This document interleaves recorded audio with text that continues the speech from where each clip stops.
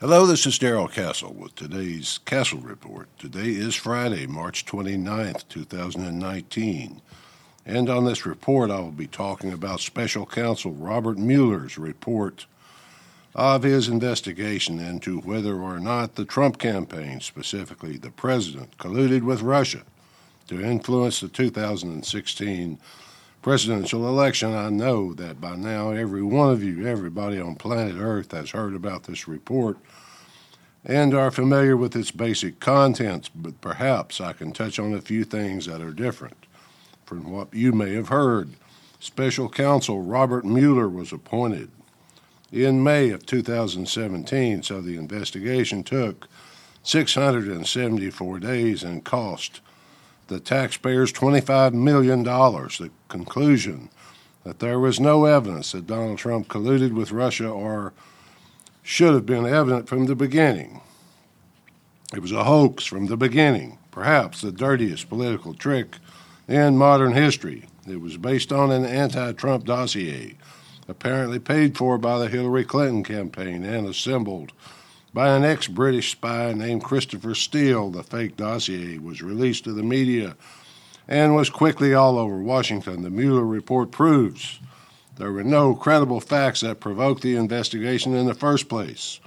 To support the allegations in the fake dossier, apparently, fired FBI Director James Comey took government documents and leaked them to the media for the purpose of triggering the appointment of a special counsel, which turned out to be Robert Mueller. Keep in mind that Mueller was a special counsel, not an independent counsel. He worked for the Department of Justice rather than being independent.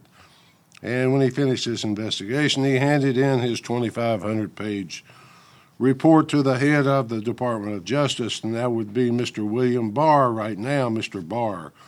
Then summarized the report into a one-page letter, which he sent to Congress. The way Mueller phrased the language of the report has caused some questions to arise, but basically, he said he did not find evidence of any crimes committed by the president, but neither did he exonerate him. He failed to point out that he did not exonerate him because that is not his job.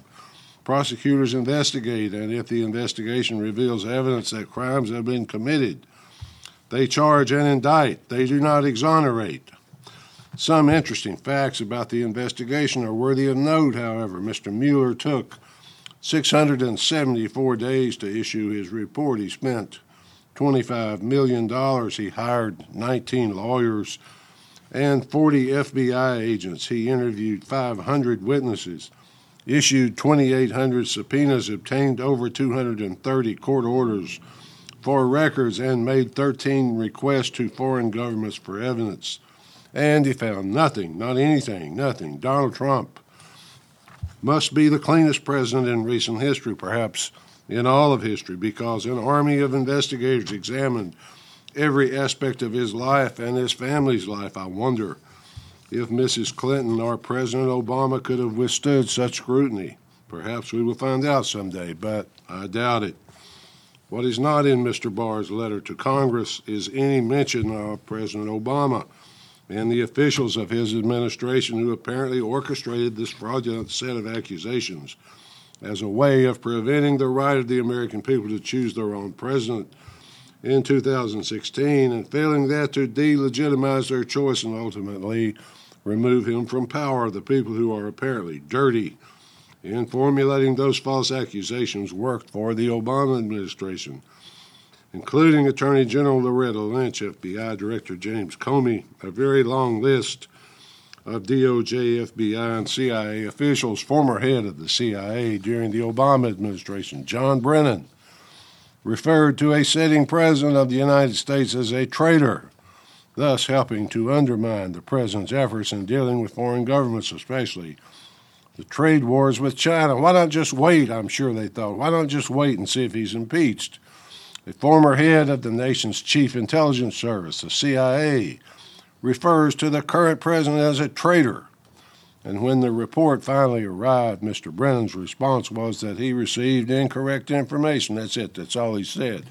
He received incorrect information. Well, that doesn't reflect very well on the CIA's ability to gather useful information, does it? Mr. Brennan is unfortunately not the only one to falsely accuse without a shred of evidence except that which their ideological fellow travelers invented. Some 50 Hollywood stars also publicly accused the president of treason. I suppose one could forgive them because of the vacuous, celebrity-obsessed status under which they have to exist day by day. The media, though, cannot be forgiven so easily, apparently.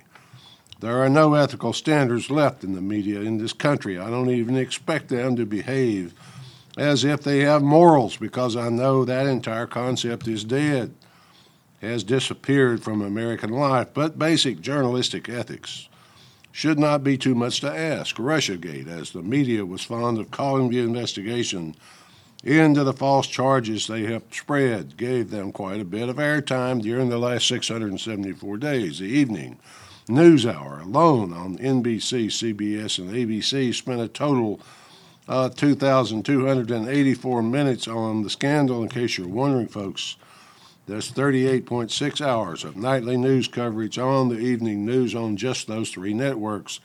In addition, there were 533,074 web articles published on the investigation since May of 2017. We're left to wonder, then, how so many officials and employees of the U.S. government could allow themselves to be covered in so much garbage they would falsely accuse the President of the United States of essentially being an agent of Moscow, of an enemy state. There have to be consequences from this because the rule of law is at stake. The investigation did provide information, but not the kind the Democrats seem to expect. There is evidence that serious crimes have been committed. Those must be investigated in order to reestablish some modicum of respect for the rule of law in America. I'm in favor of at least attempting to find the truth. So let's have a real investigation to get to the bottom of the real collusion. I'm sure it must have been obvious to Mr. Mueller that his investigation was based on lies, bought and paid for by some very powerful people. And yet, he made no recommendation to investigate that collusion, so I suppose hell's rocks will not be turned over. Those slithery creatures that live under those rocks will stay hidden from the light of day for a while. The president said before the report was released that he was in favor of releasing the full report to the American people. Several Democrats have also called for it to be released, but I doubt if they understand fully what they are demanding.